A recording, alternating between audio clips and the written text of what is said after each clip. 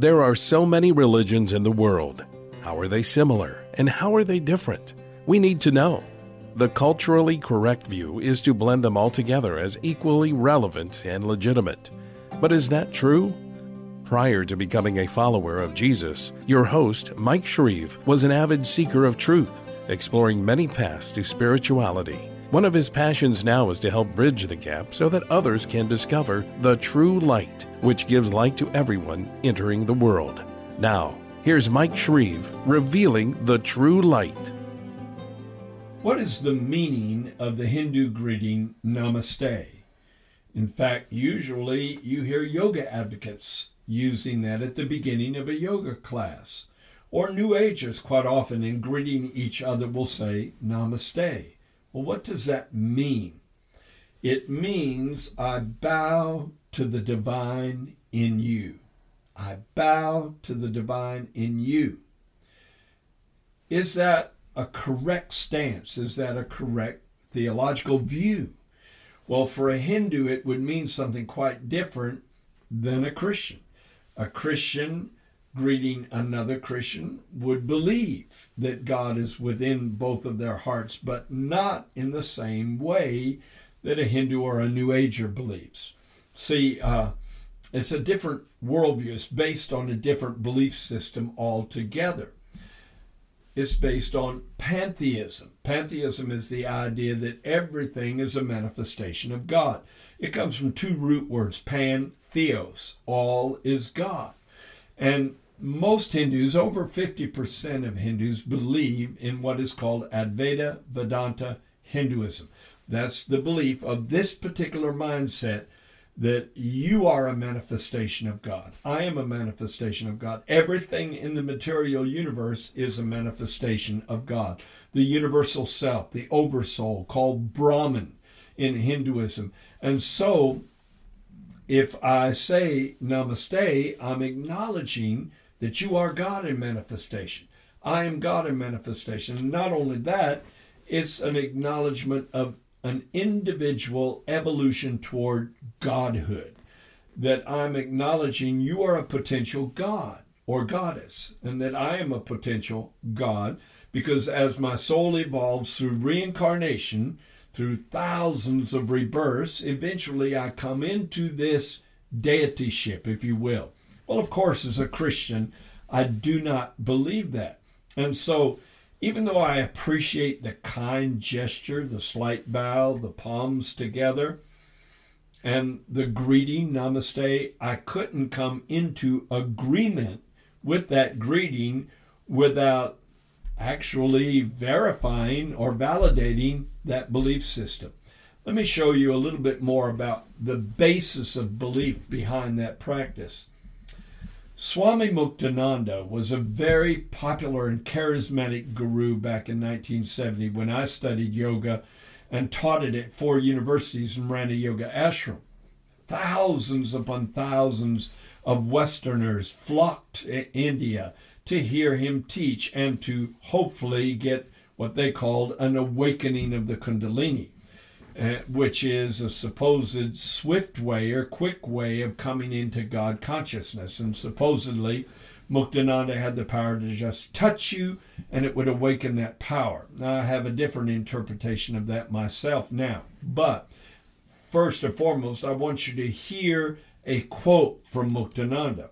He said, "Kneel to your own self. Honor and worship your own being. Meditate on your own self. God dwells with you as you." See what an absolutely polar opposite that is to a biblical point of view. I have a dear friend who is now a born-again believer in the Lord Jesus Christ, who actually lived in Swami Muktananda's ashram in India for over 2 decades, trying to achieve what is called God consciousness, which is this full awareness that you are God. That's absolutely the opposite of the truth. Let me show you the biblical point of view.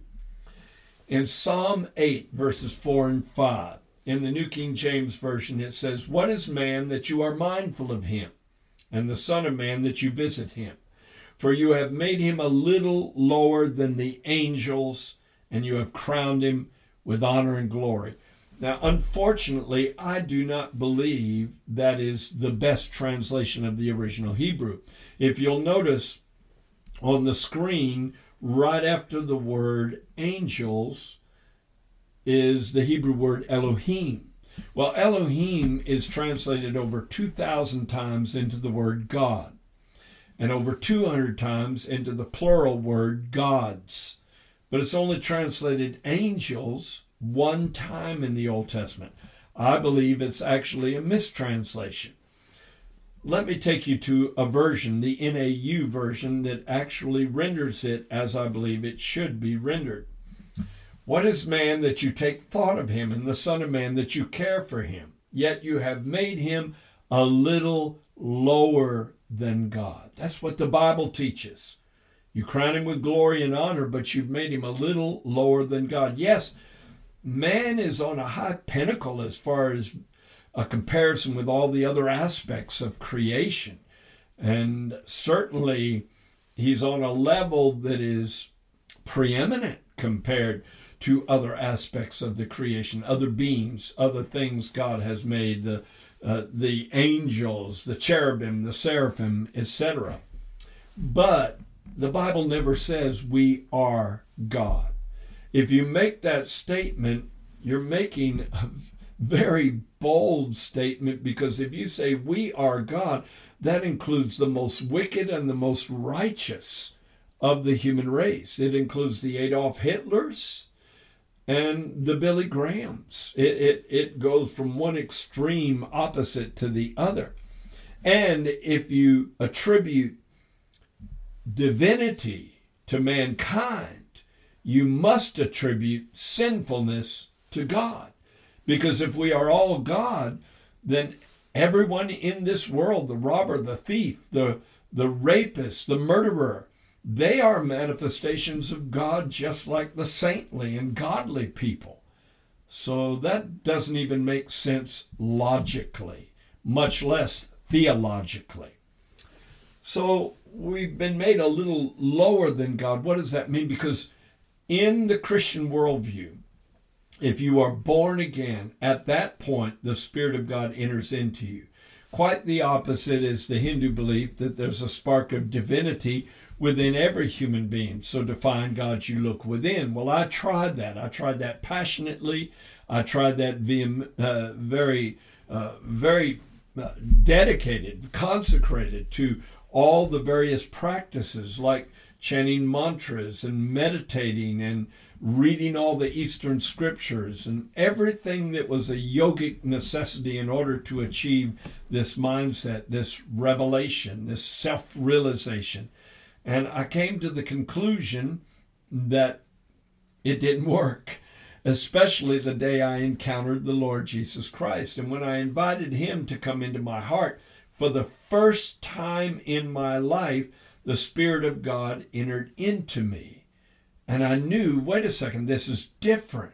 Because only if you believe that God exists apart from the physical universe can he remain untainted by the evil that is here.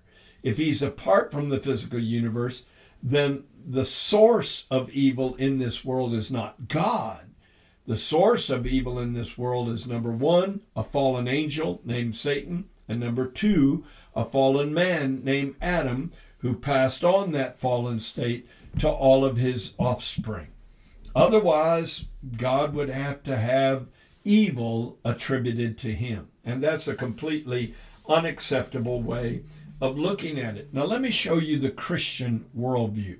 And again, this is dependent on the experience of being born again. Jesus said, I stand at the door and knock. If any man hear my voice and open the door, I will come into him. The New Age view is that there is a Christ nature within every human being. We are all potential Christs. We are all potential Buddhas. But Jesus, quite the opposite, said, I stand at the door and knock, and if any man open the door, I will come into him. And so there's a definite point where Jesus, who is the image of the invisible God, the only time that God was ever manifested in this world, and then he comes into your heart, that's when you receive the indwelling presence of God. And he expresses that in John chapter 14, verse 23, which I'm about to quote now. He said, "If anyone loves me, he will keep my word, and my Father will love him, and we will come to him and make our home with him." There's a huge difference between God making his home with you, your heart becomes his temple, his dwelling place, and the claim, the audacious claim that you are actually God in manifestation. Only Jesus was God manifested in the flesh. He desires to make his home in you, but you cannot rob him of a position and a status that only he can claim. Let me take you to another scripture. This is in John chapter 15, verse 4, and it's a beautiful passage. You should read the first 8 verses that deal with this whole concept of Jesus being a vine and his believers being branches. He said, "Abide in me and I in you, as the branch cannot bear fruit of itself, except it abide in the vine, neither can you except you abide in me." And let me read the rest of the scripture. He said, "I am the vine, you are the branches. He who abides in me and I in him bears much fruit. For without me you can do nothing." And then this is a very important verse, verse 6. "If anyone does not abide in me, he is cast out as a branch and is withered." A withered branch has no life in it. So that in itself indicates that the Hindu worldview and the Christian worldview are not compatible. Because the Hindu worldview, the New Age worldview, says that there's a spark of divinity, of divine life within every human being. But Jesus said it's predicated on whether or not we abide in him. First, he comes into us. He abides in us. We surrender to him. He comes into our hearts. But then we abide in him, which means we live as recognizing constantly, daily, that he is the head of our lives. We are in him. And if we are in him, we're submitted to his will. And he said, "If anyone does not abide in me, he is cast out as a branch and is withered, and men gather them and throw them into the fire, and they are burnt." So we can assume, therefore, we can deduce from all of this information that in the Christian worldview, it is not acceptable to use that word, namaste, nor that greeting, because it declares something altogether different than what a Bible believer actually accepts. See, when I was a New Ager, there were several groups that were very much into making the statement, I am that I am. They used a name that God gave himself in the burning bush experience with Moses. Moses said, "Well, who shall I say has sent me when I go to the Israelite people? And I tell them that God's going to bring them out of Egypt. Who shall I say has sent me?" And God said, "Tell them that I am has sent you." Well, what does that phrase, I am, mean? It denotes infinite existence, eternally in the past, eternally in the future, occupying the past, present, and future in one divine moment. That's what is communicated by the words, I am. God said, "I am that I am." In other words, I am self-existent. I'm not dependent on any outside source of life. Well, for a human being to make that statement would be blasphemous, to say I am. And yet there are those who have channeled supposed ascended masters like Saint Germain that teach that this is the way you awaken your own divine nature. No, it's a way you make a major mistake theologically.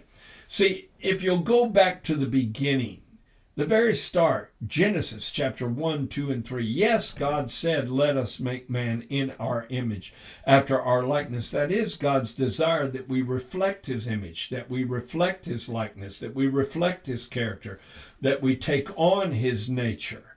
Yes, but not at the expense of trying to assume his position, which is what Satan did. You can read Isaiah chapter 14, and Satan said, I will ascend up above the stars. I will be like the Most High.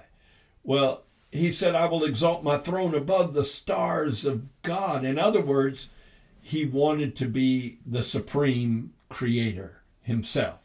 And of course he fell. God said, no, you shall be thrust down to hell, to the sides of the pit, which is a reference to Gehenna, the bottomless pit. So Satan attempted to do that, and because he fell, then he funneled that same kind of temptation into Adam and Eve. He told Eve, you shall be as Elohim, knowing good and evil. Now, some of your Bible translations render that you shall be as gods, knowing good and evil. But I don't believe Eve would have related to that. She'd never heard of a false god, a quote-unquote deity, other than the true God. And so I believe the correct rendering of Elohim in that statement was, you shall be as God, knowing good and evil. Well, is it wrong to want to be like God? No, because he wants us to be like him. He doesn't want us to usurp his position, but he wants us to be like him. But he also wants us to take the right path in achieving that goal. I don't think it was altogether bad that Eve wanted to be like God. Her sin was she took a path that was not the one God instituted. It was not the one God created for her in order to reflect his character or become like him. She took the path that was demonically inspired, satanically inspired.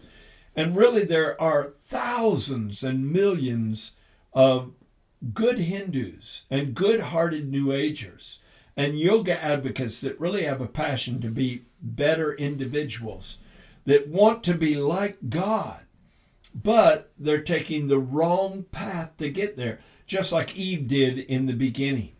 And the very fact that they use this word namaste as an acknowledgement of the belief system they embrace is an indication they're on the wrong path.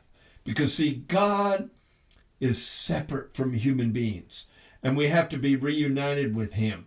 In Ezekiel chapter 36, verse 26, God prophesied of what would happen after the new covenant was birthed into this world, which could not take place until Jesus died on the cross to provide the blood that would wash us clean from our sin.